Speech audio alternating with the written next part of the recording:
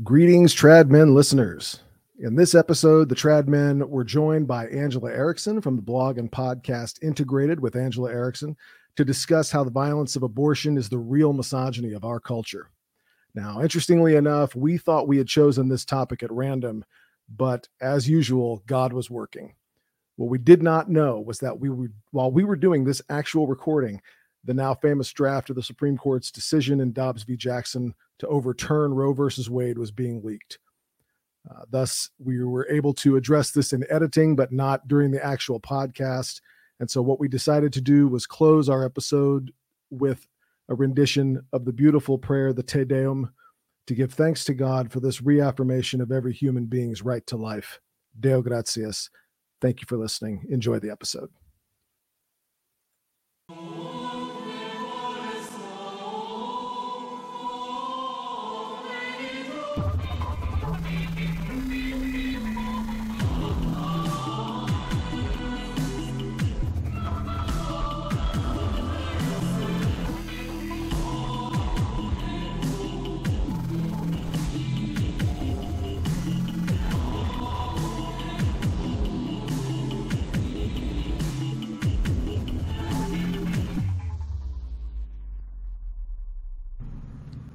Welcome back to Tradmen, everybody. Jason, how you doing? Pretty good, Mark. How you doing? Traveling around the world, Mr. Jet Set. Yeah, I just started doing that again. So, got a fun episode, really interesting episode tonight. But before we get started, Jason, why don't you lead us off in prayer? We're going to say a quick prayer, and I think Jason, you have it ready? Yeah, I have it ready. So it's a prayer for the unborn. In the name of the Father, and of the Son, and of the Holy Ghost. Amen. Amen. Heavenly Father, in your love for us, protect against the wickedness of the devil, those helpless little ones to whom you have given the gift of life. Touch with pity the hearts of those women pregnant in our world today, motherhood. Help them to see that the child they carry is made in your image, as well as theirs, made for eternal life. Their fear and selfishness, and give them true womanly hearts to love their babies and give them birth and all the needed care that a mother can give. We ask this through Jesus Christ, your Son, our Lord, who lives and reigns with you in the Holy Spirit, one God, forever and ever. Amen. Amen. In the name of the Father, and the Son, and the Holy Ghost. Amen. So, our guest... We have our first ever trad woman on the show, don't we? Ooh, what yeah, it is a first. and misogyny is in the title, too, so go figure. Oh, goodness. Oh, great. like a true patriarchal, institution, That's the right. whole thing, Exactly. Yeah. Well, that's what we're striving for, That's right. So our guest today is Angela Erickson. And Angela, we appreciate you agreeing to. We're going to talk about abortion, the ultimate misogyny, and it's actually a topic that I read on one of your posts on social media. But before we start, I was just going to give you an opportunity to introduce yourself, maybe tell us about your podcast and anything else you'd like to. Oh, awesome. So, as you said, my name is Angela Erickson, and I don't know, I've been cat life and got into activism in college, and eventually worked for LifeSite News right out of college. Actually, I did work for LifeSite News. I worked for a year, and then I shortly after that doing a pro-life radio show every week. I ran a pregnancy medical center for 2 years, and LifeSite News doing development work. And now I run a podcast in addition to the radio show called Integrated with Angela Erickson, and we just talk about different things going on either in the church or different topics in general about we can integrate both the body and the soul, because I just think there's a lot of Gnosticism obviously today, and I think it's a big reason why so many people, because they feel this disconnect between their bodies and their souls. And so how do we reconnect that, bridge the gap, so that people can live authentically Christian, specifically Catholic, but live their lives as disciples of Christ, really truly ordered interiorly and towards heaven. So that's a little bit about me. I also am a mom with 5. I just had my 5th kid, and I've been married Congratulations. for a little bit, close to 8 years. Thank you so much. Outstanding. Outstanding. Well, welcome to the show. So, in today's getting on to a topic here, in today's world, this is actually a topic that Mark and myself are supposedly not supposed to speak about, right? Abortion. That if you're against, if you're against abortion, you're anti-woman, you're misogynistic, you're all kinds of derogatory terms towards women, right? I came across a post that you listed the other day, or that you made the other day, and you actually made the opposite claim. You said that abortion is the ultimate misogyny, that it is the ultimate anti-woman, and in a fun little video you posted, the feminists to come at you with that. So, with that said, I didn't get any. You didn't get any hits on it. Not too.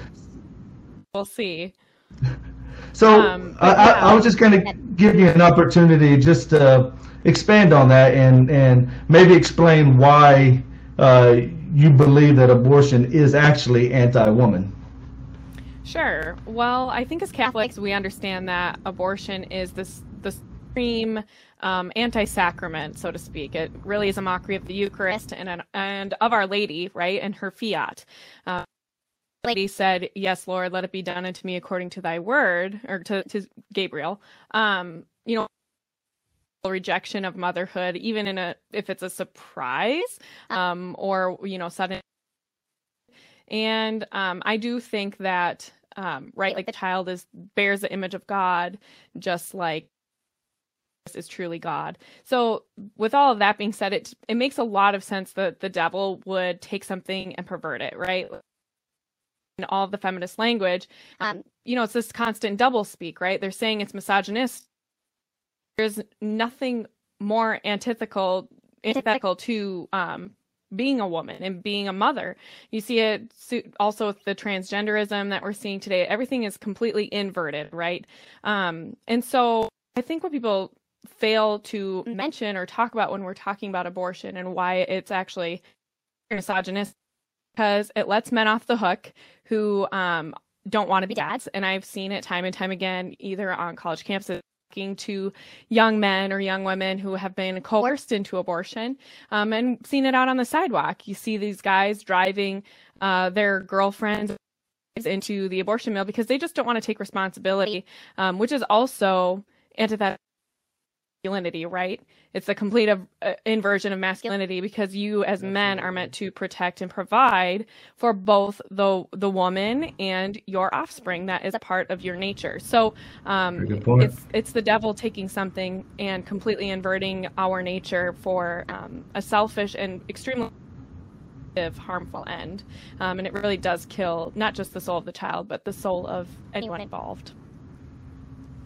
I've had the idea a couple of times, or I don't know if it was my idea or if other people have had it, but the sexual revolution or the ethics proclaimed in that of the 1960s was, in my opinion, one of the biggest crimes committed against women that I think has ever happened to humanity. Since we've been a species, the way it works is, men have something women want, which is marriage, and women have something that men want, which is sex.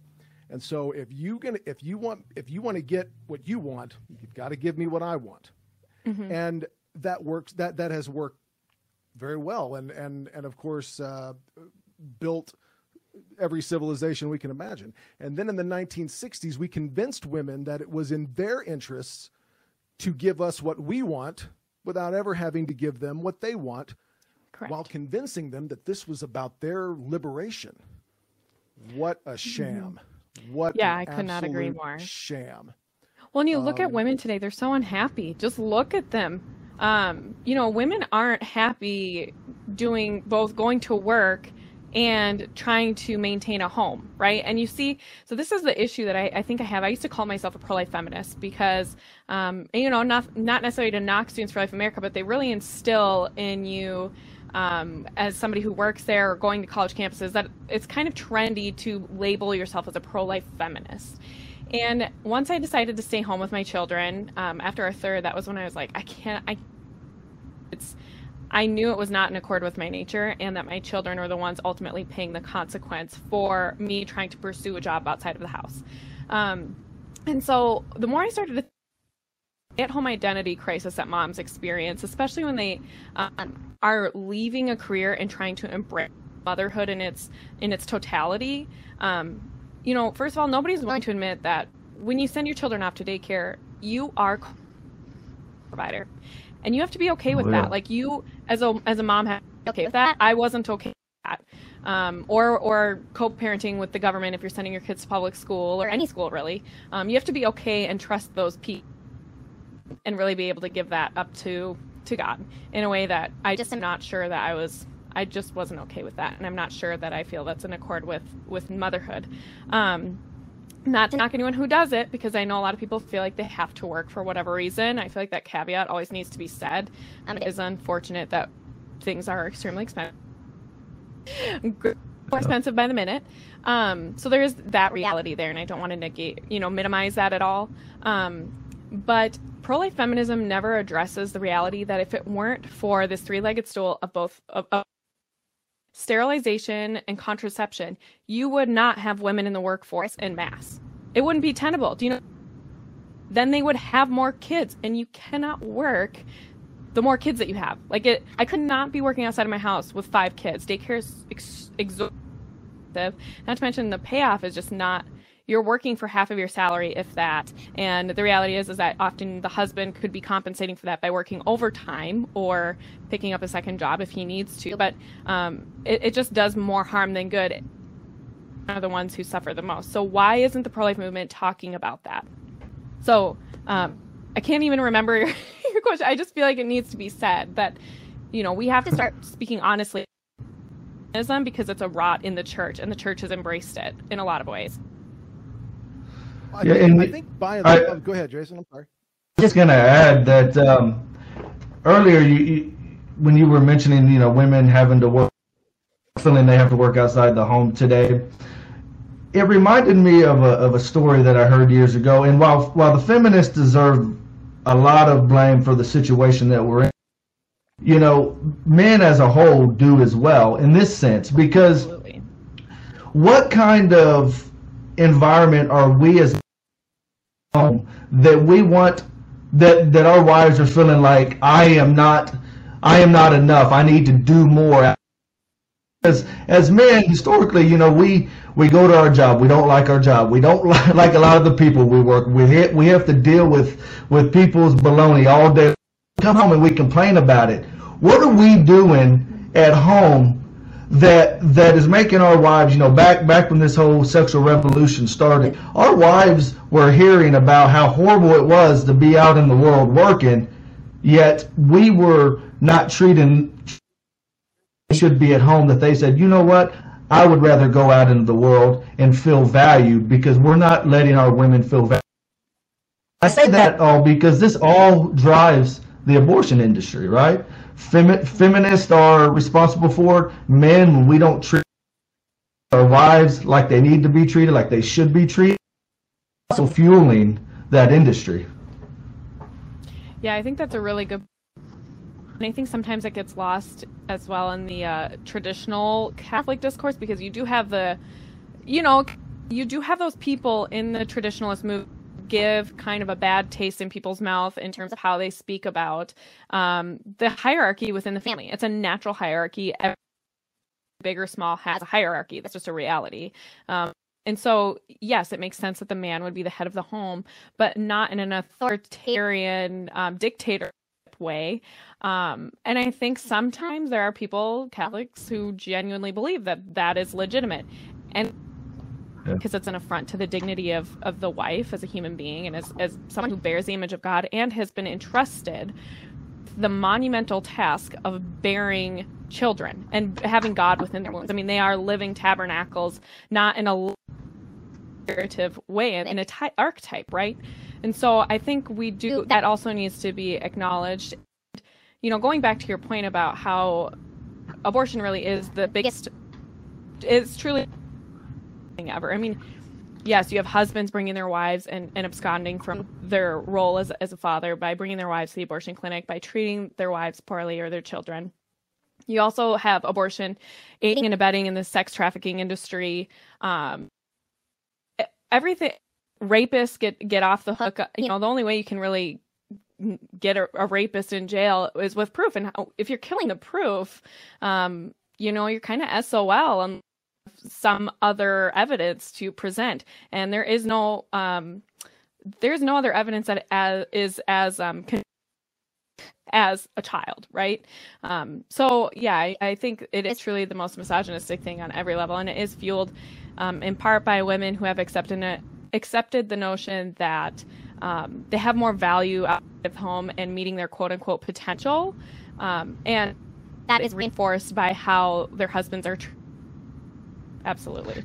And it also. Oh, sorry. Yeah, we must have a little bit of a delay here. Oh, sorry about that. No, I was just going to add, I've recently come across two stories that brought me to tears because, and it goes back to this whole abortion and misogyny.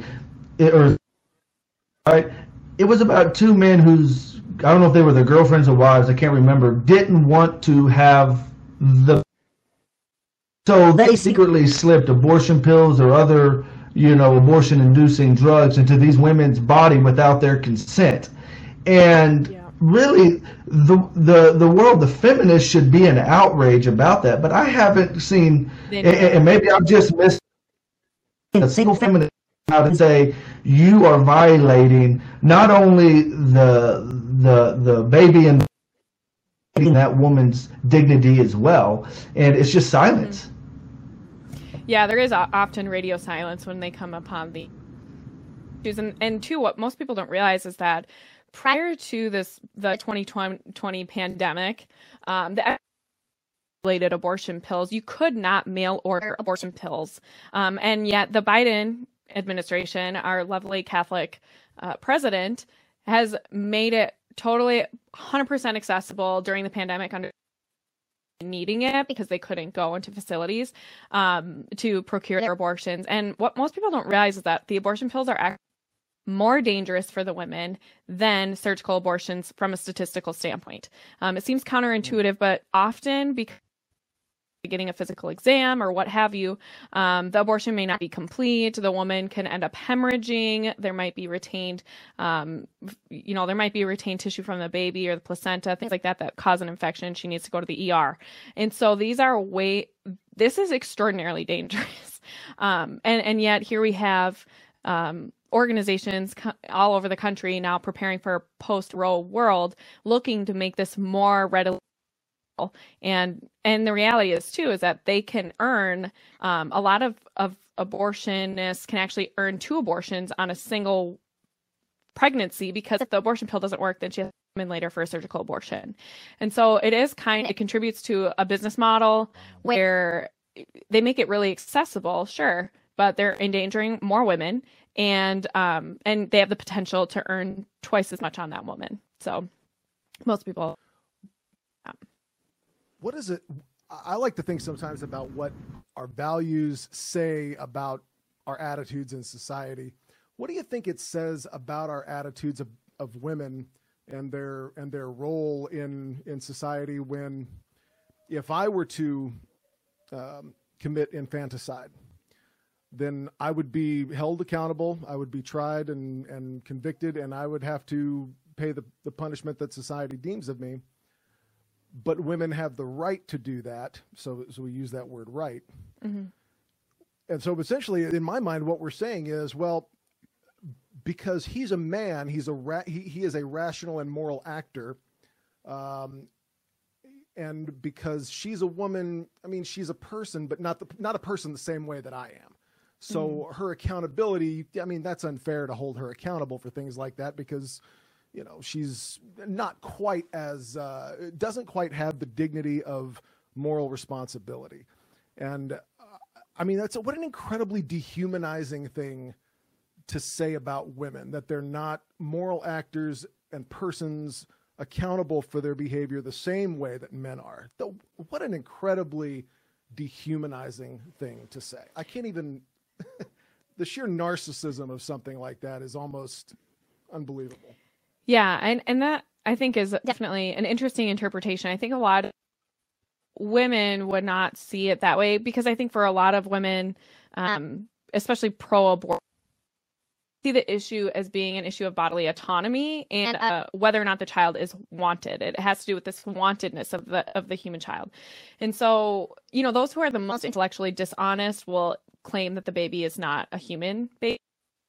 I always ask, well, if it's not a human fetus, what kind of a fetus is it exactly?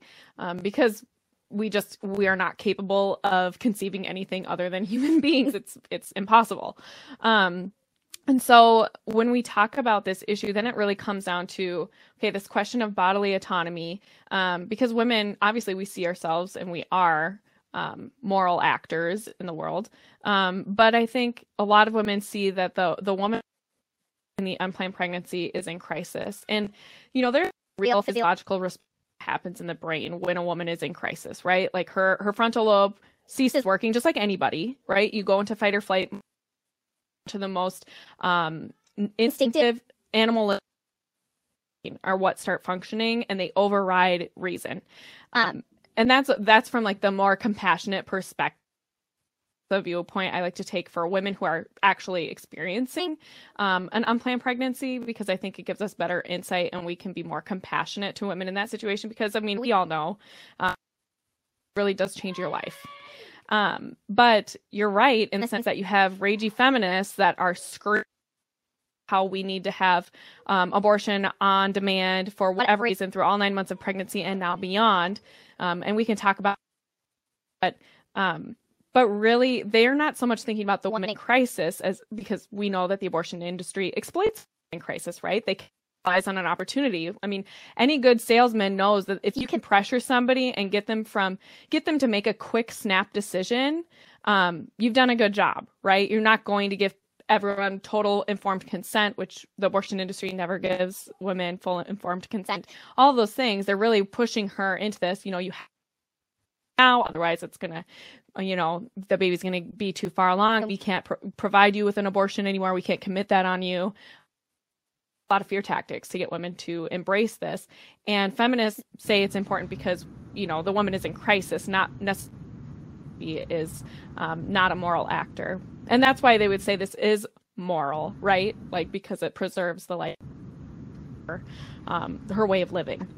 I'm assuming you probably interact with these pro-abortion feminists probably way more than I do. Do you get the sense? I get the sense these are not happy people. I've never met a feminist that I thought was a happy person. And there's a lot about abortion that is about self-hate. And I saw a thing recently. It maybe it was on Matt Knowles' show, but it was one of these shows where libs of TikTok. So you've got a feminist screaming into the internet, right? And we're all laughing. And I'm just like, I don't think there's anything to laugh at here. This is a deeply wounded child of God who doesn't quite know why she's angry, but she hates herself. And she's screaming at abortion, and then she said it. She said, "I wish I was aborted." Yeah, and I like, a part of me died inside, and I thought, I wonder if her mother saw that.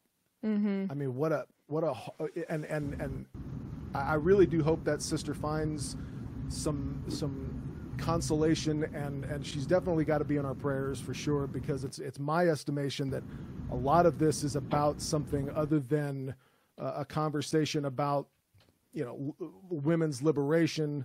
And it seems to be about something much deeper and more pathological than that. But yeah, absolutely. There's definitely, but I also think this is my thesis. I'm actually in the middle of writing a long piece about this. But what I suspect is that, especially because of feminism, and even early, the groundwork was laid before the legal. Before women going out en masse into the workforce, right? I was just doing some research today, actually. Back in the 1800s, it was the average household, the average woman gave birth to about 7 children, a little bit more. Today, the average woman gives birth to 11 children.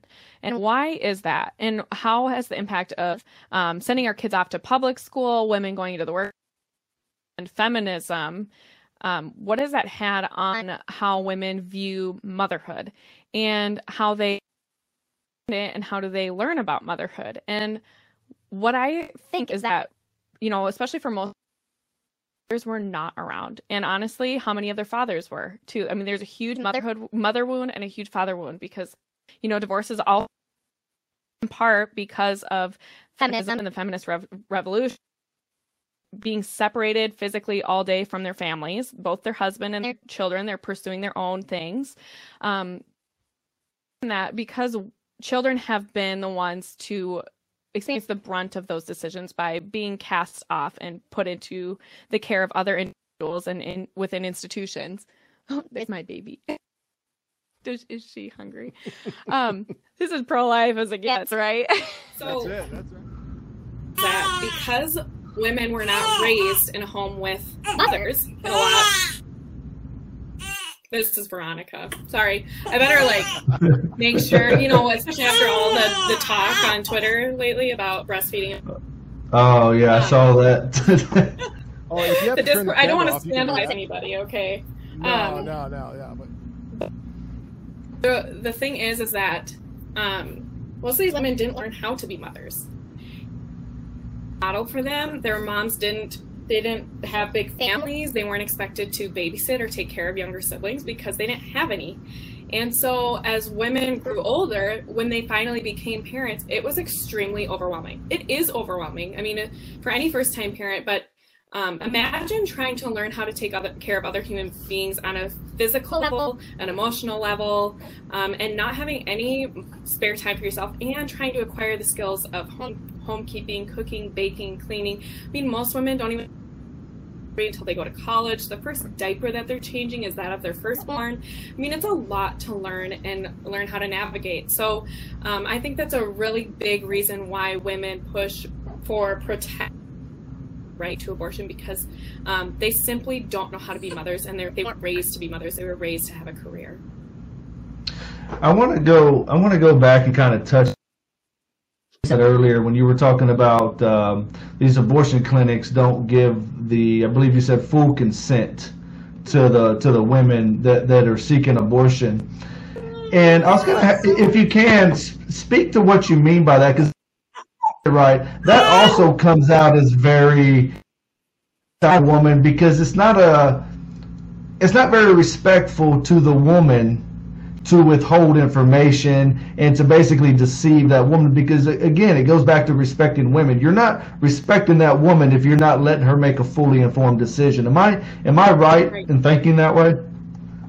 Absolutely. It's an affront to the dignity of the human person. It was kind of one of the big issues, right, with COVID. People weren't allowed to make fully informed decisions about the vaccine. We didn't have enough data to really make informed decisions about this thing. And it was still people are being punished.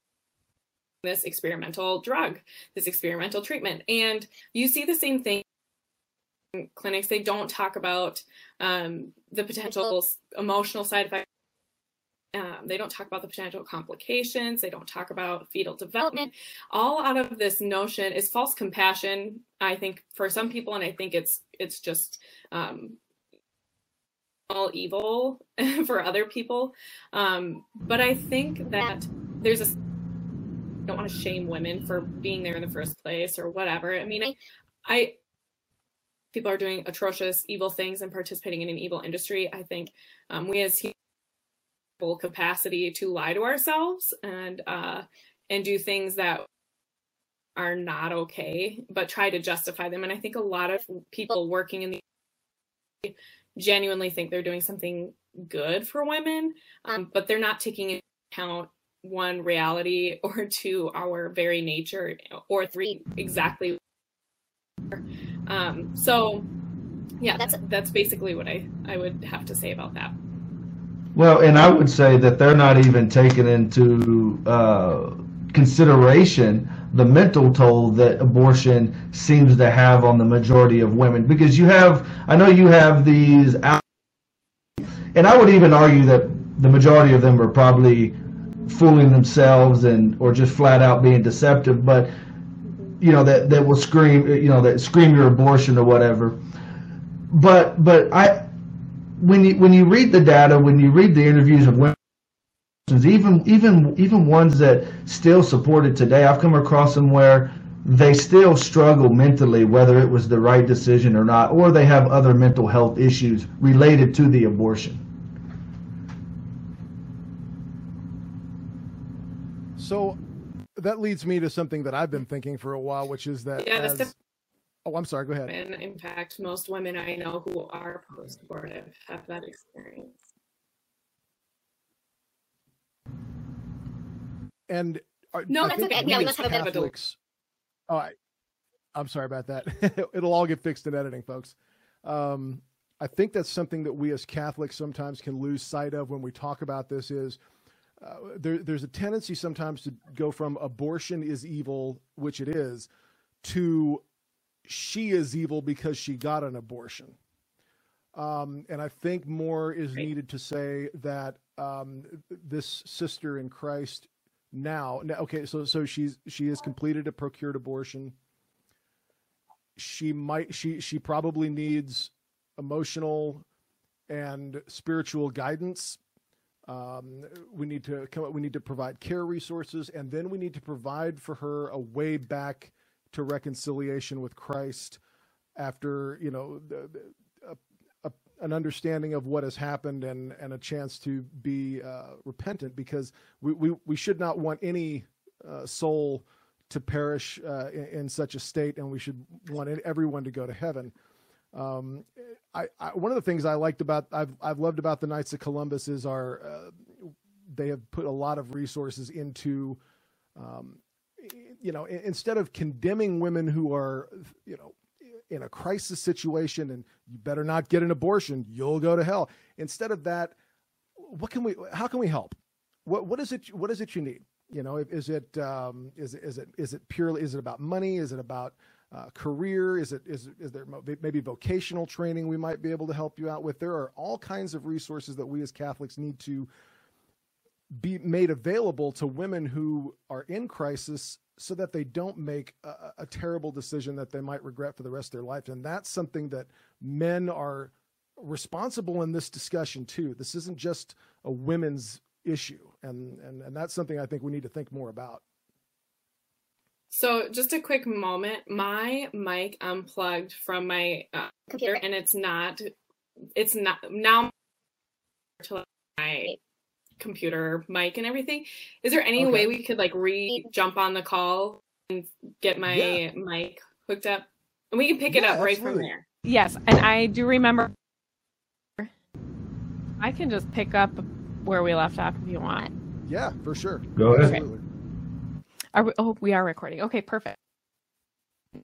So one thing that I think when we're talking to women about and finding ways to be more supportive of them when they are experiencing an unexpected pregnancy, we have to be more aware of the resources available to them in the community. I think there's the biggest misconception I think out there for people who are pro-abortion is that they think that there aren't any resources for women. Couldn't be further from the truth. There are more pregnancy centers out there than there are and federally qualified health centers than there are Planned Parenthoods and abortion mills. There's not programs, state assistance, all those things. There are so many resources, and a lot of pregnancy centers offer material assistance. I know the one that I ran, we had the fullest baby boutique you could possibly imagine. We offered maternity items for the women for free. Spend any of the points that they would earn doing the parenting classes, while they could get whatever they wanted: formula, diapers, wipes, clothes. I mean, you name it, we had it.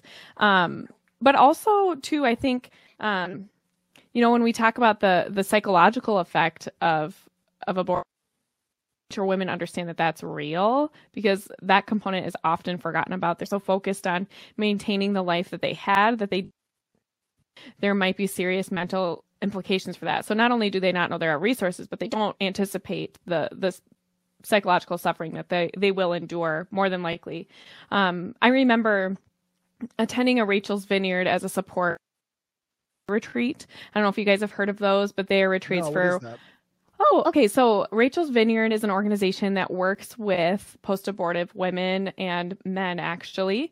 And even those who... siblings. I was there as a support person for somebody whose sibling had been aborted. And what they do is they focus on healing the wounds caused by abortion in someone's life. And they do a lot. I don't know everything that they do, but I know I was there as a support person for one day for a couple of hours. And what they did when I was there is that they read letters that they wrote to the miscarried or aborted babies. And it was so powerful because there were couples there that had 30 years earlier, and they were still grieving. Even if you don't think that you're going to regret your abortion, I mean, I watched grown men weep over the child that they had killed, you know. It was really, really powerful. And I just think we have to be talking about that more than we do, and we have to get people on the other side, have more honest conversations with them that are less combative, so that is a real possibility. Yeah, abortion produces two victims, and that's something that's very important. At the minimum. At the minimum, absolutely. At the minimum. I mean, I know post-abortive women who have nightmares about the children that they lost, or I know of one.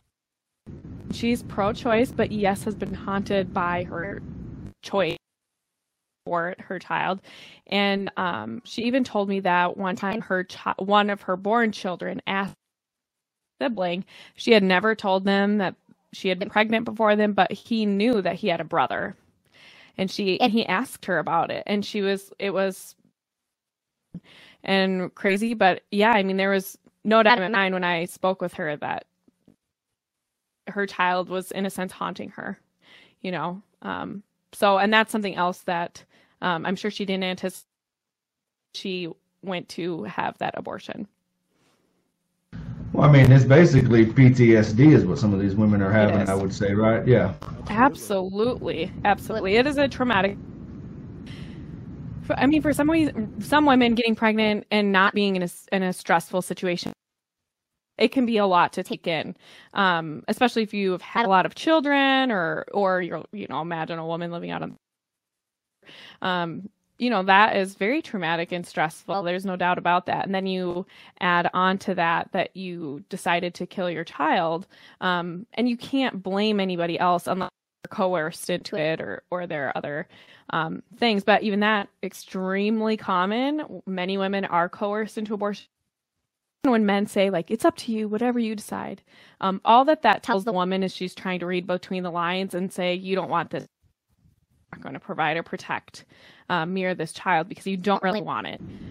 So that's another area where men have to step up, and they have to stop letting women dictate these things. You know, a woman in fear, it's like an animal caught in a trap, and they're willing to gnaw their own leg off. And they think that that's going to be the better way out, right? And instead of waiting for somebody to help open that trap for them and help them heal. Yeah, so I think that's a better way. If you're a man and you're there with a woman who's considering having an abortion, and your response is whatever you want to do, you might as well not even be there. I mean, it is the same as not being there. It is basically, you said, well, it might even be moral onus on you.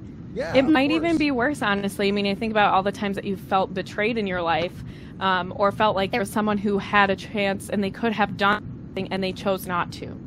That is a trauma in and of itself, especially, you know, they resurface, and a lot of these women are repeating behaviors throughout their lives too. I mean, there's so many things that come into this abortion situation, whether it's a lack of understanding of resources, a lack of understanding our nature. There's so much to be said. It's like, how can you cover all this ground when you get into the nitty-gritty of it? And it's like, it just comes down to who is the human person and why are they valuable. So let's talk about that, because that sort of is the basis of why the Catholic Church is against procured abortions in the first place. Mm-hmm. Do you get the sense that our society has gotten the idea of rights and who is and who is not a person? Do you think that we really understand these things, at least at some point, like we pretend we do, or have we way outstepped our place in the hierarchy of creation, and now, I mean, can't figure out very much about anything about a human being anymore. Yeah, we don't know much about the human person It's always ironic, I think, when you have a more enlightened society that is more stupid. More access to information than we've ever had with the internet and things like that, and yet we are less intelligent. Because I think a lot of it is because we spend so much time pacifying ourselves on our stuff, doing the hard intellectual lifting that I think other people would have historically done, because their minds weren't always preoccupied, right? That's something that the devil does to us, is it keeps us busy on things that aren't truly worth our time. And I say this as somebody who wastes an extraordinary amount of media and Twitter. That is, I'm not saying, I'm not saying it to like call out, calling myself out, because it's something I've been thinking a lot about. But I think that people are so unthinking today, and why we're so confused about the very core of who we are in our nature. Not sincerely thinking about it. Because if you do, I mean, you look at the human body, I mean, kind of the theology of the body, however you, Pope St. John Paul II, I mean, the theology of the body really points to the teleology of the human person. And you look at how a woman's body is made and how a man's body is made, and there's no doubt that they do not make sense without the other. Charity in every aspect. And when you can't think about something mental as that without turning it into something demented or denying something about the nature of the human person, then yeah, you do really stupid stuff and you accept really stupid premises about who the human person is. So, speaking about theology of the body, I know for me personally, me and my wife during our conversion, it was actually a pretty important document or teaching that helped our marriage in many ways. And I say that because it leads into something else that I think, and you mentioned it in the beginning, that fuels the abortion industry, which is contraception, right? Mm-hmm. Looking back, pre-conversion, we were against abortion. I've always been against abortion, but I wasn't always against contraception. And I never made the link between contraception and abortion. And looking back, there was many times where this contraceptive mentality made it, and I'm talking about me personally, made it all about me and desires, my wife, and any future life. Oh well, it's me. But I never viewed it like that till I started getting into the theology of the body, till I started reading Humanae Vitae, Casta Connubium, and all these other documents that the church has put out. And you can see the wisdom by saying, no, not only is abortion evil, but so is contraception, and this is why. Because it does feed this very in a real sense, toxic masculinity, as they like to say today, toxic masculinity that is very anti-woman and misogynistic because it's all about the man. And of course, that mindset then also leads into the sex trafficking and assaults and the rape. I mean, it's all tied together. And for those who think that abortion is just about pornography, yes, exactly. And all those think that abortion is just about that woman and the child. And we talked about two victims, and you mentioned it, at a minimum, there are far more that we'll never see due to this mindset. Yeah, the carnage is absolutely incalculable. And yeah, human trafficking, pornography, and look at the scourge that pornography is, and how that has destroyed marriage as well. I mean, it all ties together, and that I think that's part and so uniquely urgent. I think if you root out abortion, the direct killing of innocent human life, then you can start to tackle some of these other things, because you're driving a wedge into the business model for each you're perpetuating more violence on women and children. But that's secondary to the abortion. Those things wouldn't be possible without abortion. And so, yeah, I think we all of that. And yes, the sexual act really an act of selfishness when it's not truly, fully, faithfully given to one another. It plays to our most base desires. That's just the truth of it. And yes, more, like the sexual desire is very strong desires, especially for men and normal. But yeah, it has to be tempered by the intellect. And the only way that's possible is if you are, like a true sense of free will, like you're making a conscious act, accepting that this is given, regardless of the outcome, because I truly love you and I will be here for you, and we're in this together. You just don't have with the contraceptive mentality. You definitely have such a huge gateway open for person as a means to your own end for sexual gratification. Absolutely. Do you get the sense that something's changing in our culture a little bit? There are states now that are passing laws that are, restrictive of abortion to the point of an outright ban in ways that I never thought that I would see in my lifetime. I was pretty convinced by the time I was about 20 or 26 years old that the abortion ship in the United States had sailed and things were the way they were, and maybe it'll get better in generations, but what has changed? What's different? I mean, because there's been a shift somewhere, and I don't know what the source of it is. I'm pleased with it, and I'm glad to see it, but I didn't see it coming. Yeah, I mean, we're really polarized right now because on the flip side of that, I mean, you have bills being introduced and argued in California or Maryland that would legalize infanticide too. The scale on both ends, vying for power, right? And I think a large segment of women who are trying to reclaim their femininity because they realize it's been essentially stolen from them, taught how to be feminine, and I think there's a desire to reclaim that and reclaim motherhood because all of the lies that they were sold about feminism and embracing a career and pursuing your own happiness is not nearly as fulfilling as motherhood, because that's not what we're ordered towards. Even if it's hard and even if we feel overwhelmed by it, we're naturally ordered towards the proliferation of more children and for child rearing and things like that. And so I think there's a desire to learn the wisdom that has been lost from women who lived before us. But on the flip side of that, you have, as a result, the pendulum is always swinging. When you have one force pulling hard one way, the other side is going to pull just as hard in the other direction, right?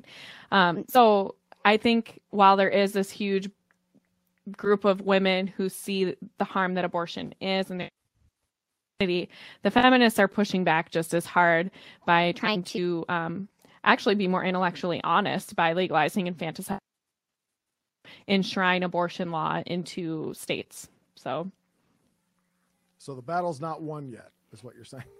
Yeah, it's not. I mean, here in the state of Minnesota, abortion is basically enshrined in our state constitution, and a lot of states now have trigger laws that when Roe is overturned, they will have either no restriction whatsoever, or abortion will be totally restricted, or you have more of these incrementalist type laws that would say after a heartbeat, after X, Y, and Z time within the pregnancy. So it really is quite varied right now. So in your experience, talking about Roe v. So in your experience, if Roe v. Wade was overturned, I always hear the argument, well, abortion is still going to happen. It's just going to happen in a dark alley. In your experience, in talking to people, what is your typical response to that argument? It's just a bad argument, and it's intellectually dishonest. We never say the same thing about drunk driving, murder, anything like that. We would never say, well, I mean, that stuff is just going to happen regardless of if it not, right? Just the same as people still are killed with guns regardless of a proper permit to carry or not. Honey, yeah, I'm recording right now. You gotta go. No. Please. I know. I'll give you a hug when I'm done. All right. The door is shut. Please, shut it. I have a sign on there. On the air. How old is... I have the exact same sign on the other side of that door. That's hilarious. Yeah. How old is your oldest? 6.5. So we have 5 within 6.5 years. Well, because our 6 kids, but our oldest are 13, 11, so they're pretty good at helping their mom when I'm recording at home. I'm ready for by that. saying, no, stay out of there. Normally I lock the door, but I was like, oh, if Veronica wakes up, Lara's going to have to get it. But yeah, I think that is a very intellectually dishonest argument. It doesn't hold any sway. More often than not, women will say that they would not have gotten an abortion if it had not been legal. And we actually have already seen that in Texas with the abortion laws that were enacted there. Like hundreds of babies, if not thousands, have been saved since the law was put in for Amen. prosecuting anyone who commits an abortion when they're not supposed to. So, yeah, that's just not true. And the data doesn't bear that out. What's your response to... I went to law school in 2016 for the very first time, read the decision Roe versus Wade, and was astounded at the assertions that that abortion could not be made illegal because females had a pre-existing God-given or whoever given right to that. What's your response to you have no right to stop my abortion because it's mine by natural right? I mean, that's I think that's also just statement. an bad faith argument, and it was never believed up until the decision of Roe.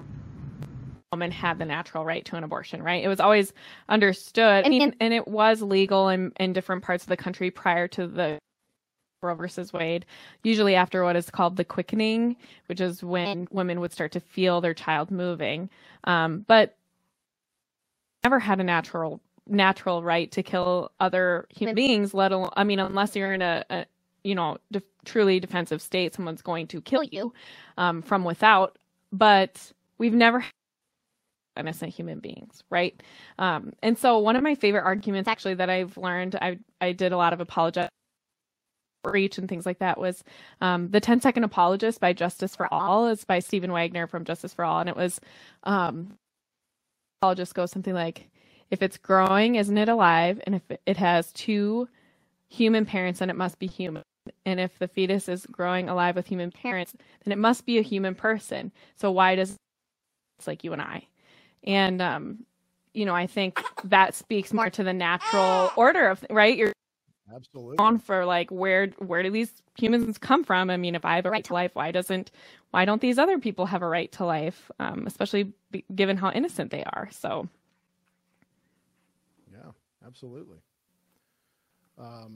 Yeah, because I mean, if you're not going to subordinate yourself to your place in the hierarchy of creation, then you have actually no rights at all, and the concept of rights becomes untenable.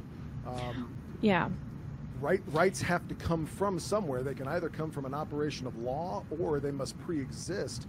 But in order to pre-exist, they must come from some place or someone above you in the hierarchy. So the minute we declare absolute freedom and sovereignty over all creation, I've never seen a time in human history when that's worked out well. It didn't work out well in Eden, and it's not going to work out well now. It's really not. And I think argue all the time, well, you can't legislate morality. You can't legislate your morality on me. But the reality is that we legislate morality all the time. Right, like that is the basis of. Right? Yeah. That's the point of law, is to ensure justice is served within a community so that people can live peaceably with one another. At the end of the day, where does that morality come from? I mean, that's the question that people who support abortion don't ask themselves, right? Because the question is, where does morality come from? Then they have to acknowledge that there is a created being that is justice, can justice and will bring that about and has expectation for what that looks like. So yeah, it all comes together that way. Something that always amazes me in today's world in general is this idea that are so much more sophisticated, so much smarter, blah blah blah, than our ancestors. And as I said on the show before, we say that, but if we didn't have a grocery store, most people ain't gonna be able to put food on the table because they don't have any idea how a chicken lays an egg, much less how to butcher their cow, right? So I say all that because I had seen a very interesting video. It was in a anti-abortion video, and it said that it showed, graphics of the Mayans and stuff like that about how awful they were doing, or how awful they were for doing child sacrifice to drown out the sound of the babies screaming, and all these old pagan civilizations would do that. But today, or I'm sorry, before I go on, but they would do all that to please the gods for rain or for the crops to grow, for good harvest or whatever. And if fast forward to today, says nothing's new under the sun, we still do that today, except we sacrifice children at the altar of fame, of money, of this faux freedom, right? I'm free, but you're not. And not, what was it, last year, the year before, you had the Fleetwood Mac singer say that if it weren't for her abortion, she wouldn't be famous. Well, so what? The life of your child was far more important than your fame, but you made the sacrifice for fame, just like the sacrifice to their false gods or their demonic gods, however you want to look at it. So this idea that we're any different today than our ancestors, I mean, in many ways, we are even worse. Mm-hmm. Yeah, we're definitely just as uncivilized, right? And yeah, I think it's kind of interesting too because, you have people offering sacrifice. They're sacrificing their children for food. Kind of what a lot of people say it's a financial component is why they chose to abort, right? Like they didn't want to provide for a child, but really, so they can't buy the groceries, they can't do all that stuff, they can't work, they can't bring about more treasure, right? Like in a worldly sense, not real. The only legacy they're going to have is going to be killed when they commit that abortion. Your children are your legacy. You can't bring anything else with you when you die and necessarily take care of you when you get old. It's not going to love you and provide for you and your emotional well-being, but your children can and will. And yet that's what we're killing, because I cited today, right? Like we're a very fast food culture. We like to see things in front of us right away. So we're not thinking about the consequences long behavior and our actions, especially again going back to women in crisis. Their brains just are not functioning that way, out past the weeds that they're in. So, and it's not. I'm sorry. Go ahead. No, I just wanted to say you also mentioned in your post in the beginning of this about how abortion is Satan's sacrament, right? And a woman who procured an abortion, her no is the lady's fiat. I can't remember his name, but there's a former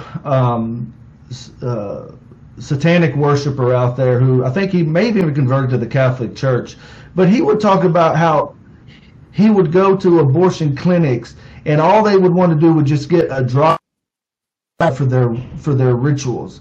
So in another sense, for those who think it's just a clean medical procedure and once it's done, there is far more demonic and evil things happening that you never hear about. Not uncommon for abortion. People who have come out of Satanism and whatever have said that abortions are committed as a blood sacrifice quite regularly. And I've seen some pretty messed up groups of women like Wiccans or whatever. What are they called? Like the women of Lilith or something, but abortion is like their sacrament too. You know what I mean? Like, and it's not surprising because they're in honor of such a wretched. But yeah, I mean that's true too, and that's if the devil is and Satanists are doing things, you probably be endorsing that, like the Catholics for choice. Yeah. That's not the team I want to be on. I'm just saying. No, if you're Catholics for choice and you're on the same team as the Satanists, I would say you might want to reevaluate your stance. Yes. Well, I mean, talking about the team, I don't know if this is going to be something you guys would agree with, or if you want to push back on it. I'm all ears, but I have the opinion that it all starts with our team. 1973 is when Roe v. Wade establishes it as a natural right. It was only 5 or 6 years before that individual men in the Catholic Church believed that they had the right to sit down, that they could sit down and write a liturgy and impose it on the entire Catholic world to the exclusion of the Mass that had come to them from the 2,000 years of the Society of Christians. At some point, are we going to start asking people, who the hell do you think you are? Mm-hmm. Who do you think you are exactly? We've now deteriorated. We have German bishops saying that the catechism needs to be changed. Imagine the hubris of believing that you have a higher moral superiority. You're morally superior to Jesus of Nazareth. Who do you think you are? And I don't think the abortion issue or society's framing of this issue is ever really going to be put right until we can get to a point where the Catholic Church can start saying, I'm sorry, you just have no right to do that. And that's the end of this discussion. I don't have to, you don't need reasons why. You don't have the right. You just don't have it. Who do you think you are? Mm-hmm. And because that in and of itself is what sin is. Sin is you're stepping outside of your place in the hierarchy of creation. And so we've got to get to a point where we can understand that we must root ourselves in the traditions of the past, even if we may have different understandings of some things now. But there's got to be a framework of things that we can all agree we're just not allowed to do. I wonder when that's going to happen. I don't know. It's going to be very strange, but I don't know when you just finally stand up and start telling people no. Yeah, I think, again, it kind of goes back to one of the issues that we have in the church right now is that we have a very effeminate church. Not in its true structure. Our true structure is very patriarchal, and there's nothing wrong with that. That's how we are. And, we could talk more about that, but I think we all understand the Catholic Church is a patriarchy, and that's not meant to be offensive. It's just that different role to play in it. It's no lesser than, I think only religion that venerates women and acknowledges Mary's role as being the highest human to have ever existed, right? About it, I think that's really powerful. Like when you look at how God made us, it's pretty amazing.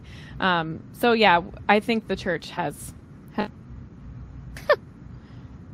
and the ironic thing is the ironic thing is that we're told that we are very patriarchal. We're against women in general, and then they'll turn around in the same breath and say, "Oh, you worship a goddess," basically when they talk about Mary. And it's like, well, no, right. One, we don't worship her, but we highly venerate her above any other human, right? But it just seems to me contradictory to try to bash us for being patriarchal, but then we do give due honor to the Blessed Virgin Mary, who is a woman. Right, and I think too. Yeah, go ahead. No, I was just going to say, a very important part of this discussion. We've just entered into May. It's Our Lady's Month, and yes. she is our champion in this fight against natural motherhood and quite frankly fatherhood.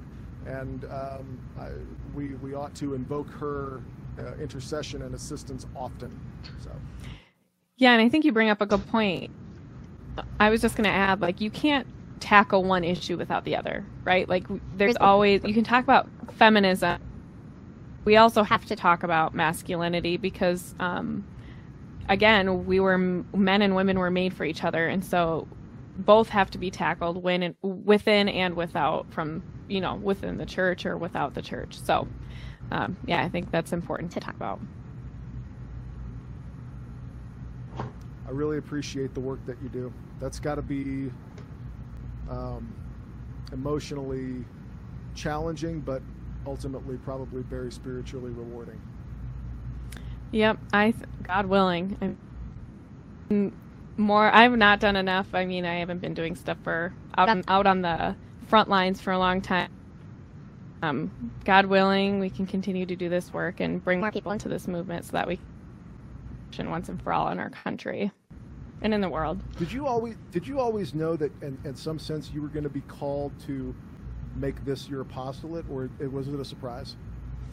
Yes, it was a huge surprise. I went to school and was determined. I was actually determined to get married maybe in my mid-20s, maybe eventually would have some kids at some point. But what I really wanted to do was travel the world like every good millennial woman. And I wanted to make like 6 figures working for Target doing advertising. So my degree is in mass communications, advertising, and communication studies. So that was my goal. And then, God really pulled the scales from my eyes about the abortion issue. I had a couple of abortions. And so, God rocked my world, and all of a sudden I was like giving up all this stuff that I was pursuing so that I could do the you don't make a lot of money working in the pro-life world, and I was take that very small sacrifice when I started to realize how urgent this issue was. And that can be forgotten when you don't see your victims in front of you very often. So I was telling Mark that when I reached out to you on Twitter to see if you'd want to come talk about this subject, I honestly had no idea you had such an extensive background in the pro-life movement. So I do want to say that even on this episode alone, I know if no anything learns anything, listen to this. I know that I learned several things about the abortion industry that I didn't even know before or hadn't even considered. So I appreciate you coming on the show because it's been very informative, and hopefully our listeners will pick up some things that they can carry out into the real world in their pro-life activism. Absolutely. And if anyone has any questions, feel free to reach out to me on social media. I'm pretty active on Twitter and Instagram, so that's always a good way to answer any questions that anyone might have.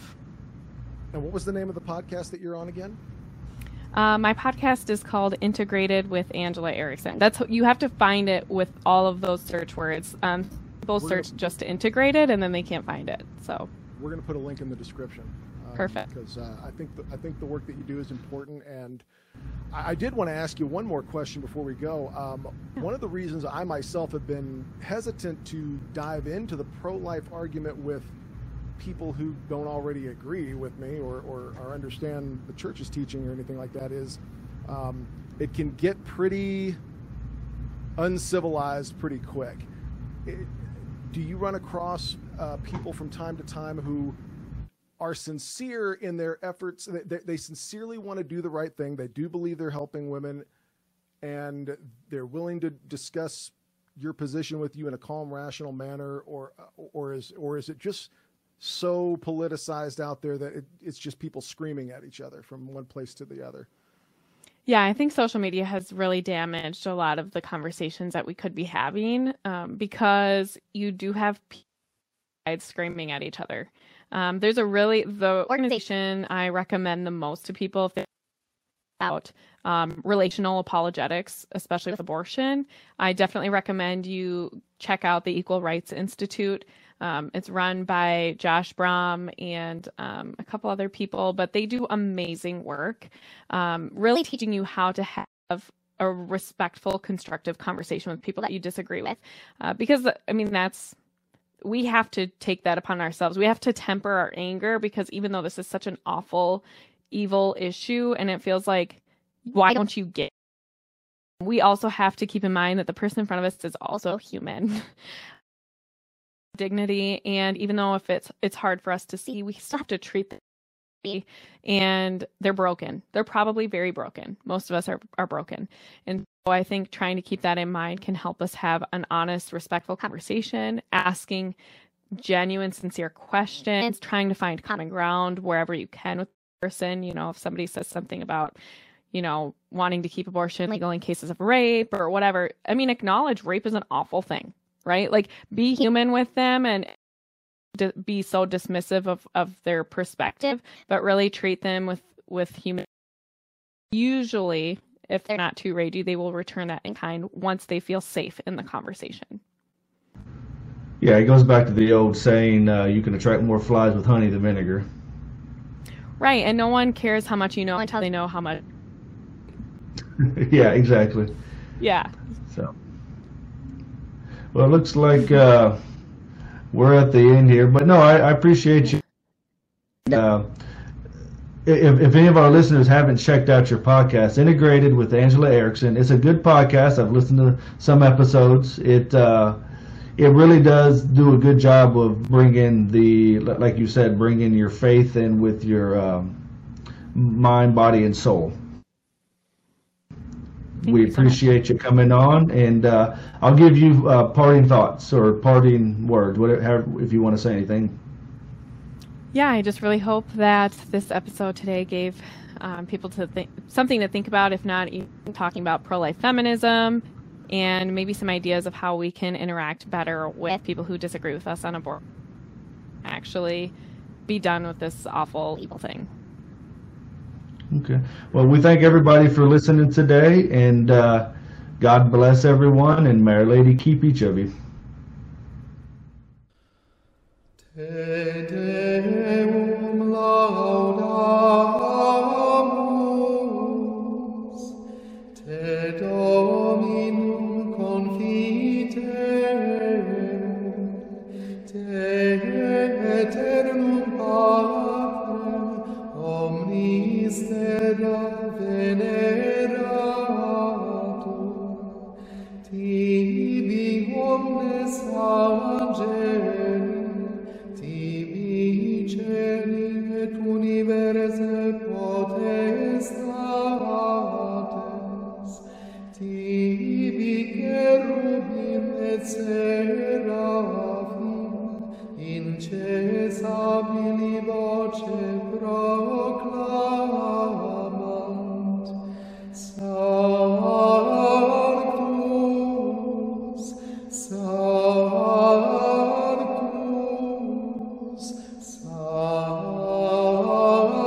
Sanctus, Dominus Deus Sabaoth, pleni sunt celi et terra, majestatis gloriae Tuae,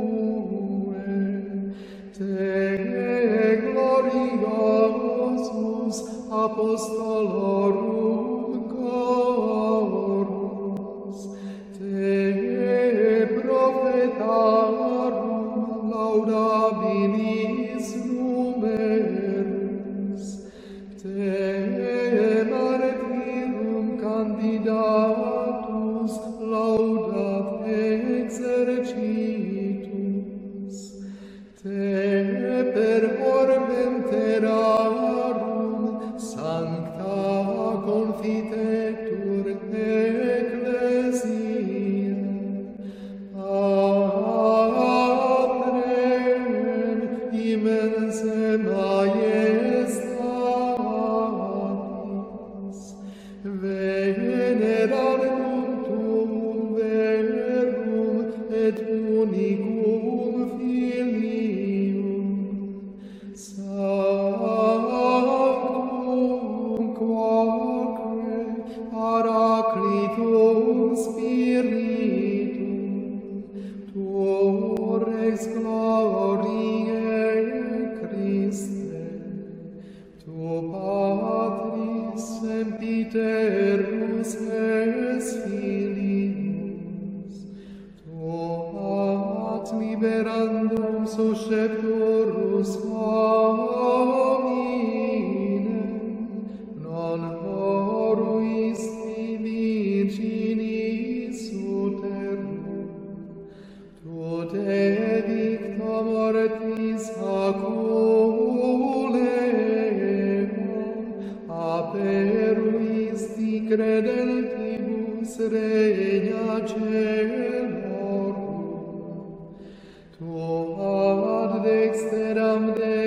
sedes in gloria Patris, iudex crederis et seventurus, te ergo quesus tuis famulis subveni, quos precioso sanguine redemisti, eterna fac cum sanctis tuis in gloria numerari, salvum fac populum tuum, Domine, et benedicere hereditati Tuae, et rege eos, et extole illos usque in aeternum, per singulos dies benedicimus te, et laudamus nomen tuum in seculum, et in seculum seculi. Digna